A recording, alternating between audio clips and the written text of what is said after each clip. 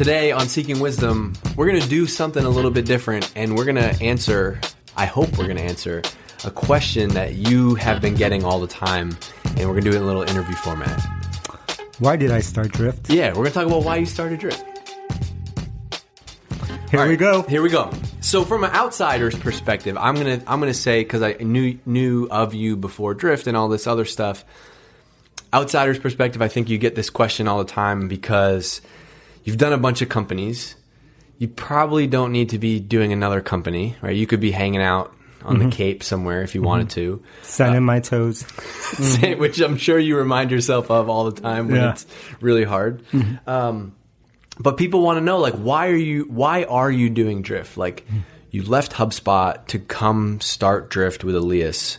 And I want to dig into that and just get a better understanding for why you did it, and because there's kind of been a common thread across all the companies in your career. Yeah, I think the short answer is unfinished business, and we can dive into that. And there's definitely been a common thread, and it's one of those things that has taken a long time and lots of hindsight in order to be able to understand, like, wow, these were always the same thing. But did you know that at the time? No, of course not. All right, so the connection is, well, actually, no, it's the connection between business and customers. That's kind of every company that you've built has had some connection there. It goes back. So, like, it goes back to, like, how I started this journey in the first place was when I was in college.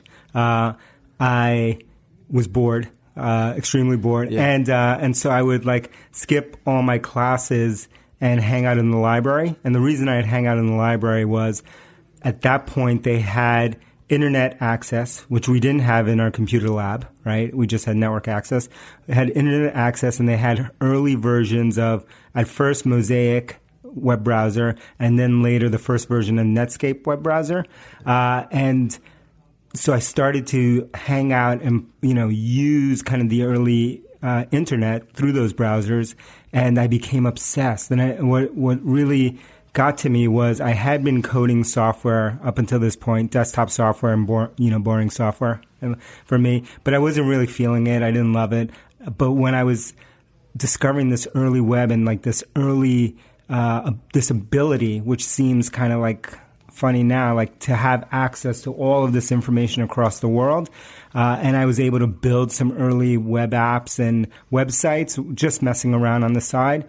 I was able to firsthand have this direct connection with the people that I was building this product. Oh yeah, for. Okay. Tell this story. Didn't you build something and, like, some dude in Russia sent you a message? Yeah, like, that was my light bulb moment. Yeah. So, like, so I built a website. Back in the day, you would put your email address at the bottom of the website because there were no spam bots. There was no one was on the internet to find it. There was no Drift on your website to capture emails or talk to people. And definitely not. And so I put my email address on there. Some guy in Russia wrote to me. I can still remember it. And he sent me an email, which you didn't get many of back then.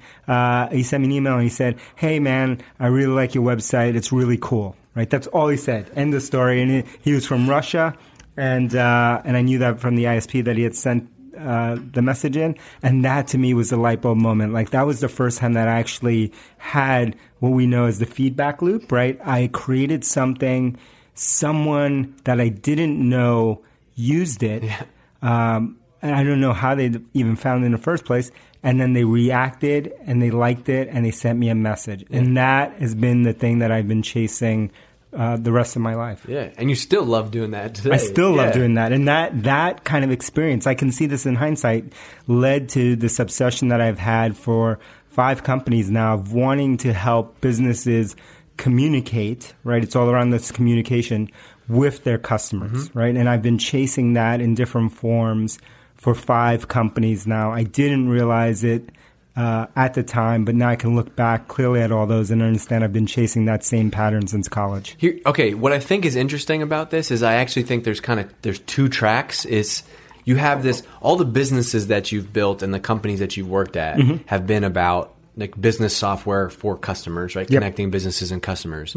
But then you've also taken that approach internally. Yes. And built teams around the same thing, right? Like from Performable and HubSpot, everybody that listens to this podcast and reads the stuff you write all the time knows about like the customer-driven movement. So it's kind of twofold. It's like the companies themselves and the software that you've built, but then actually the people and the processes inside of those companies. Yeah, and now I can look, just like the first example, I can look back and see like, oh, this is what I'm doing, right? This is like, has been everything for me, but I didn't realize that at the time. So I took this obsession and started to build companies around this idea, but up until Performable, which was my fourth company, I was following the same playbook internally that everyone else would follow, right? And we don't have to belabor that, but like it was a very non-customer driven approach, and it's like how most companies have historically been run internally, and a lot are today. And at Performable, I shifted the model to actually build not only software to communicate with customers, but also turn the whole model internally to be focused around that customer communication. Let's just explain that model for people. So the thing that you did but didn't like was basically creating things that were self-serving, like setting a release date for some feature, building something because internally people wanted it, or So before Performable, I followed the same playbook everyone did, and when it comes to building products, creating companies, all of that, which is it's largely driven by the ideas of the people within the company. And then within a product team, an engineering team, or the way that you build things, it could be waterfall, it can be agile, it can be all of these different development methodologies. What's missing from all of these methodologies and from the approach of internally generated ideas being the way is that the customer is missing from both of those. The customer is missing from Agile. The customer is missing from Waterfall. The customer is missing from this idea that ideas come from the founders and from internal generation. Yep. So, here's what I want to get out of this. Yep. So now it seems like the reason that Drift was started was to actually be able to enable every company to do the things that you learned over those 10, 20 years. Absolutely. Okay. So, it's all meta. So at Performable, I discovered this customer-driven approach to build a company, and we did it within the product team, within marketing, within the entire company. We were a small company at the time that we were acquired by HubSpot. At HubSpot, I got to validate this approach within the product engineering design, basically everything that has to do with the creation of product. I got to validate this at scale, right? I got to see, did this work for 200 people? Did it work for 1,000 people? Did it work for, 2,000 customers? Did it work for 15,000 customers? And got to validate and see that it did work and it did produce the results that we thought it would produce, which were, in our opinion, superior to traditional results. Yeah. And then at Drift, what we're building is basically what you said, which is we are building a way that every company in the world can operate this way. And so it's not only the product itself, but it is the way that we work and the kind of our philosophy behind building companies and building products. Yeah. So that was good, man. That was good. You should do this more often. Yeah. I might have a career. So that's what Drift is, and at its core, so without the whole Drift mission involved, at its core, Drift is a communication tool, right? Yep. It's a messaging app. The way that we talk about it a lot internally is like if you use Slack to run your business, Drift is the thing that you're going to use to grow your business. Absolutely. Okay, here is my entrepreneurial question for you. Hit me. Why would you get in a market that is so crowded? Yep. And this is something that we get all the time is, how are you different than this competitor? How are you different than that competitor? Just do a search for messaging apps and there's, more things that you can list. But still, you get so fired up about this market. Yeah. So I think, one of the things that I've learned throughout my life has been to really focus on the customer and to focus on the market and the team. Those are the three legs of the stool, right? The market, the customer, and the team. And missing from that stool are competitors, right? There are competitors in the market. One, I kind of have this unorthodox view, which is I like markets that have a fair number of competitors in it because it means there's a market. Right? It means, therefore, there is a market. Yeah, we will have to do a whole separate podcast on this topic, but like this is something that you hammer over and over again, which is like most people freak out when people ask about the competition, but in reality, it means that you're actually onto something. Absolutely, and so there are competitors in our world, but I think most of them are very small. Most of them are different than what we're trying to do. But I'd say our hope is not that there are those number of competitors in the market. We expect and that there will be every major company in the world, software company in the world that sort of touches our world, whether it's sales, marketing, customer success. If they make software for that audience, and that's everyone from Salesforce to Oracle to SAP to everyone that you can think of, they will get into this market. Yeah. And what we're trying to do is be in this market and be the lead in this market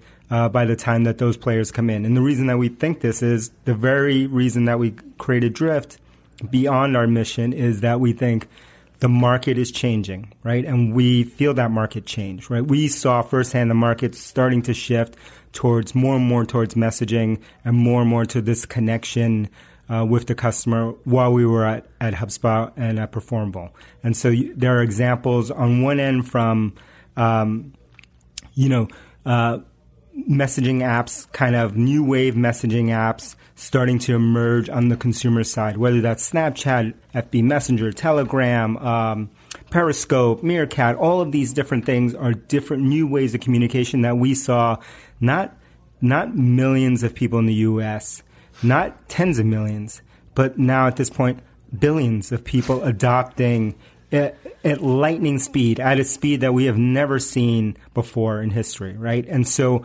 what that means for us is that billions, at least hundreds of millions, let's say, of people are being taught these new patterns and these new expectations for messaging that will have to make their way back to every piece of software that we touch as businesses, right? So we saw that shift happening. Then we saw the shift that continues to happen with companies like Kickstarter, Indiegogo, right? Where all of a sudden we had hardware companies starting to create products out in the open where that never existed before with the customer as part of that process, customers paying for that product long before the product ever existed and being part of the community and part of that journey of creating the product, right? This is the customer-driven way that we always talk about. We see this happening out there. All the way to now we see this in this year, Tesla launching the Tesla 3, selling billions of dollars in cars. The Tesla 3 does not exist yet. People have paid for that car, right? Like they've built that car and they are part of that community, right? They've committed to buy that car because they want to be part of the process of building the company. Those are examples of what we've been talking about, which is every company needs to shift to be able to have the customer at the center, like in those examples, and be able to build products and services that serve those customers together. Right? No longer is the customer an afterthought that, oh, okay, how do we sell this thing now that we've built it? Right? Now, look at all the examples that we are living through in the last 3 to 5 years of the customer being part of the process, even back towards the product not even existing yet. Yeah. Right? In our case, it's easier to imagine because we're software and we can build software pretty quickly. But this is happening not only for software, it's happening for hardware products. It's happening for physical products. It's happening for something as complex as a car, right? Like this has never happened before. This is why we think every company needs to have the customer at the center. And the customer, and the common thing with all those customers that we see is that they expect to be able to communicate with those companies through some form of messaging. And we want to be the company that empowers that messaging. Yeah, so it's not a competing with who, it's billions of people out there that are already communicating with each other on messaging. Yep. That's the problem that gets you excited. Absolutely. Is how do we change? How do we bring this behavior? We all are on Slack all day talking to our teammates. We're iMessage talking to friends and family, but then we have to pick up a phone or fill out a form or do some other stuff in order to talk to a business. Absolutely. So this tidal wave is coming, the tsunami is coming, and we want to help power that. And so, I mean, you look at that every day in the way that we all work, just like you said, whatever tools you use, you see and feel the shift. We all know this is happening. And so we want to be there for that. And that's what we think about in terms of building a company. That's the big market shift. That's the big market opportunity. Who's a competitor today? Doesn't matter, right? We are not fighting for the small market that some number of competitors might have today. What we're trying to do is fight for that big billions of users type of market. When we started Drift, long before we even had the first version of the product, long before we had even a beta out there, we had an internal audacious goal, which was insane, right? Which is like, which we wanted, and what we said was, we want to build Drift. We will know we're onto something when 1 billion people, B-I-L-L-I-O-N, billion, 1 billion people have communicated to businesses using Drift. That is what we're after. Yeah. That's the magnitude of what we're after. Come on, let's do it. I don't know if we have to end there. Okay. Yeah. So that is your why you're working on Drift is obviously a problem that you are passionate about. Absolutely. This is why I wake up every day. And it's big enough. This is why I wake up every day fired up. I don't think about competitors. Yeah. I think about the customer. I think about our team, and I think about the market opportunity. I've never been this excited about a company. I'm all in 1,000% to build this company. That's why, because this shift is happening. We feel it every day. I see it every day, not only myself and us within the team. I see it happening for my daughter, who's 11 years old, right? I see it with my son. I see the way that they're interacting with brands, businesses, people, groups, whatever you want to call it. They're indifferent. They don't make a distinction between, oh, that's a brand, oh, that one's a company, oh, that's a person, oh, this one's a group. They just think about communicating to people. And that's why I'm fired up. I love it.